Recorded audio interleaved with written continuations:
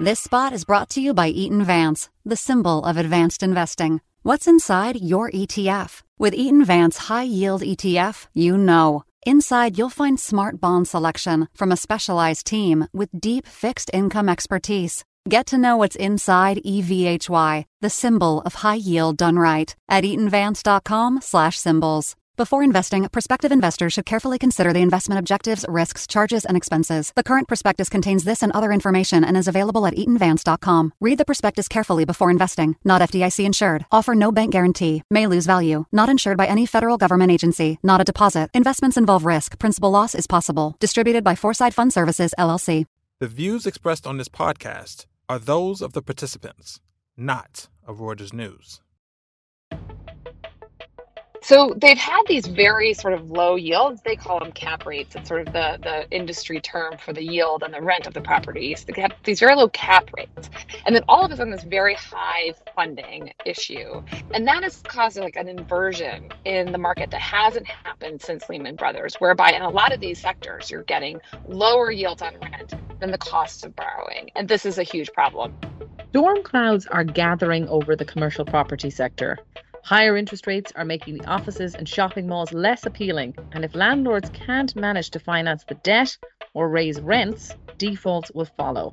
The looming crisis in the sector is the focus of this week's Viewsroom.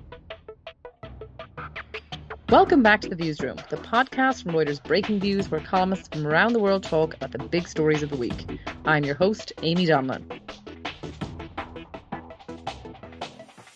The real estate market of shopping malls and office blocks is straining in a world of higher interest rates. For prospective buyers of property, higher rent is a must-have to make up for the inflated cost of borrowing. But when companies are considering culling space as they embrace hybrid working, that may not be so easy. Here to talk to me about this evolving situation is Lauren Silva Loughlin, US editor of Breaking Views, who has been delving into this topic.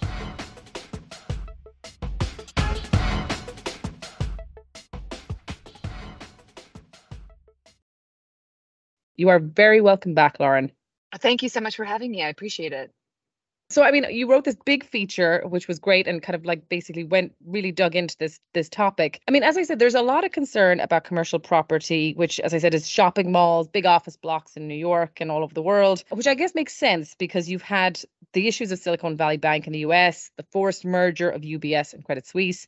And whenever there's concerns about banks, commercial property is usually not far behind. So I guess maybe, Lauren, what is going on at the moment? Like, why did you start looking at this market now? So it's funny. I think there was something about like muscle memory for those of us who went through the financial crisis. Like you said, Silicon Valley Bank went under, and then all of a sudden we thought about commercial property. And that's because of what happened with Lehman Brothers. When it went under way back,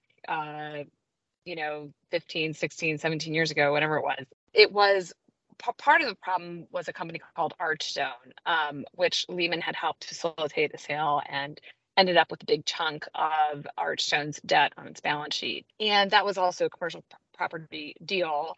And it was part of what took Lehman under. So people started looking around saying like, okay, where are the pockets here?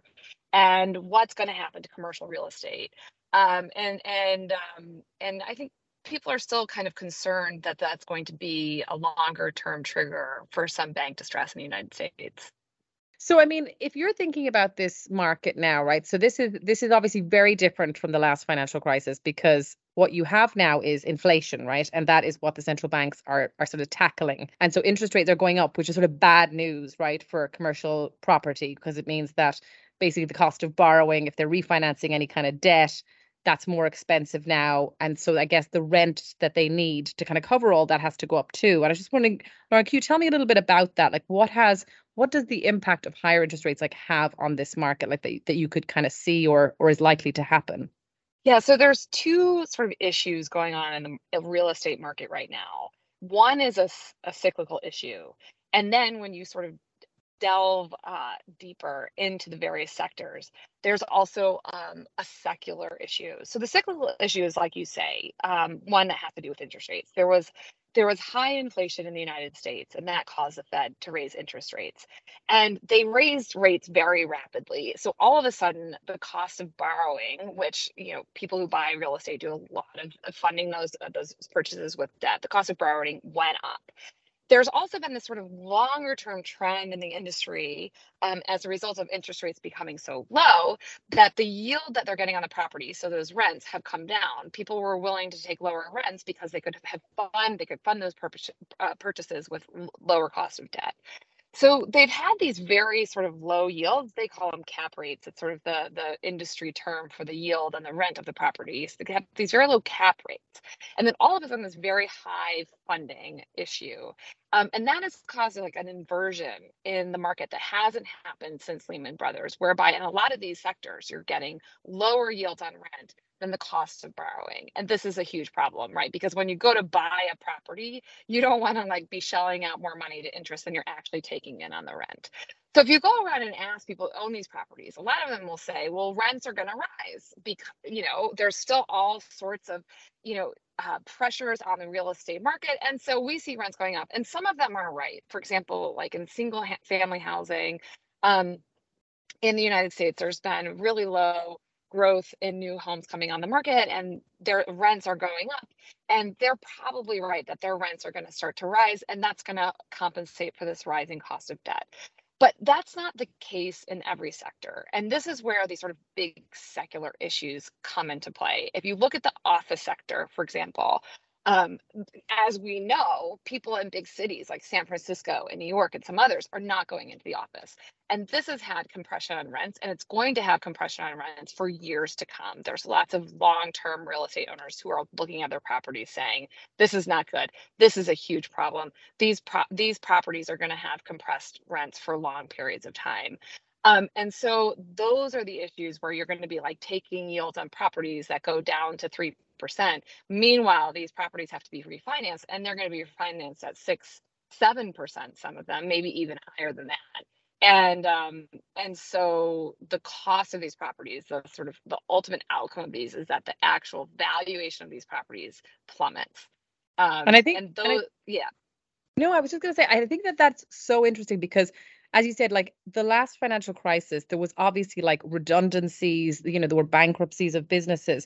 But I think one thing that's really interesting, particularly about the office sector, and I think retail as well, is that there are changes in these markets, like people working remotely. And unless you have this global push to get everybody back into the office 5 days a week, which when you talk to, company owners, they don't really want to do that because, property is one of their biggest costs. And if they can kind of hot desk and sort of, massage that a bit, they bring down a big cost of theirs. So there isn't, I can't imagine there's the same sort of demand that you would have seen before for lots of space.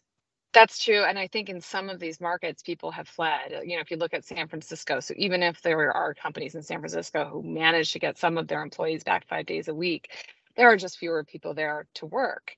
And something like 60% of the loans on office properties in San Francisco are in distressed territory. It's quite a bit. So even if the market comes back somewhat, you're still looking at a huge, sort of reckoning of that property market. And you have this number as well in your piece, Lauren, that you talk about the debt that's kind of coming up, the looming refinancing debt that's coming up, which is a significant number. I mean, what happens to that, as you say, if you're refinancing something that you were paying 3% on before, and then it goes up to 6 or 7%, and you can't get that rent, you can't raise the rent on the companies because they say, well, actually, we were kind of thinking of kind of pulling back. Actually, we were actually going to cut down our space. So no, we don't want to take that rent increase. We'll cut down our space instead. So the ultimate sort of outcome to this is banks will say, all right, but that property has fallen from, $100 million in value to $50 million in value. I mean, those are very low numbers, but I'm just using them as an example. So, we're going to lend you 30, and you still have to pay back the previous loan. So you're going to have to reach into your own pocket and pay out that loan, or the keys are going to be handed over to the bank. Those are the only two options. So, I mean, I guess the if you were a property owner, I guess what you're really hoping, right, is that interest rates stop going up and even are cut back, right? Right. So this is the worst part of sort of this cycle, is that if you look back in previous cycles, the Fed's answer to every crisis is lowering interest rates. That's what they do. And this, over many cycles, has saved the real estate market. That is not going to happen in this cycle because of inflation. And rates are not going to come down. At best, they're going to stay where they are. And so the real estate market cannot depend on the Fed to bail it out. And I mean, are you seeing this in the share prices of the property owners? Because something that I had really been noticing over the past month was that you were seeing office owners and, retail owners like Unibail Rodamco and Klépierre, their shares were coming down 8 or 9% in a day. I mean, are you seeing that in the US as well? Yes, I think you are, but and real estate is always very closely tied to interest rates just because of this calculation. I mean, that's just the way that the property sector moves. But I think one thing that's a little bit tricky when you're talking to real estate investors and property owners is that there's still this finding equilibrium that's trying to happen, both in office, in apartment, and malls. It's people can't really figure out what this new normal is. And even if you take New York City, for example, a lot of people are talking about changing office space to apartments. We've had this strange dynamic, which actually I think you've written about, Amy, that where people are coming back to live in cities, but they don't want to go into the office, right? So rents are super high for apartments, office space is really low. And people just can't really figure out where that's all going to settle. And so you see some big fluctuations in these stock prices because people just don't really know. I think that's so interesting. Yeah, when I did look at that space, what I was seeing and what I was hearing from a lot of people who are, renting out these apartments is one of the big things that people want is they want a second bedroom to use as an office, which they never were seeing before the pandemic. People were happy to live in kind of tiny apartments in cities with the idea that they were going to be out enjoying the city and working in an office. And we weren't going to spend a lot of time in their apartment, which again, I think is sort of an interesting dynamic that has changed. I think you're right. I think commercial, residential, it's all just sort of in flux at the moment, but very interesting to watch. So thank you, Lauren, so much for that. I really appreciate your time, and I'm sure we'll be watching this market very closely. Well, thank you for having me. Thanks for tuning in. This podcast was produced by Oliver Tashlich in London. Subscribe to The Viewsroom and our sister podcast, The Exchange, on Acast, Megaphone, or wherever you like to listen. Check out our latest views on these stories and many others at breakingviews.com and on Twitter, where our handle is @breakingviews.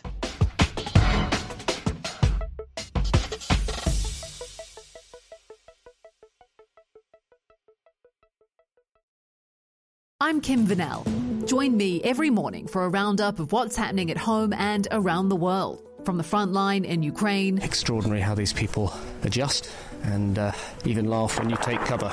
To the heart of US politics. When Trump said that he expected to be arrested, it seems like he was trying to get ahead of the story. We bring you everything you need to know in 10 minutes. For your essential daily briefing, follow Reuters World News wherever you get your podcasts.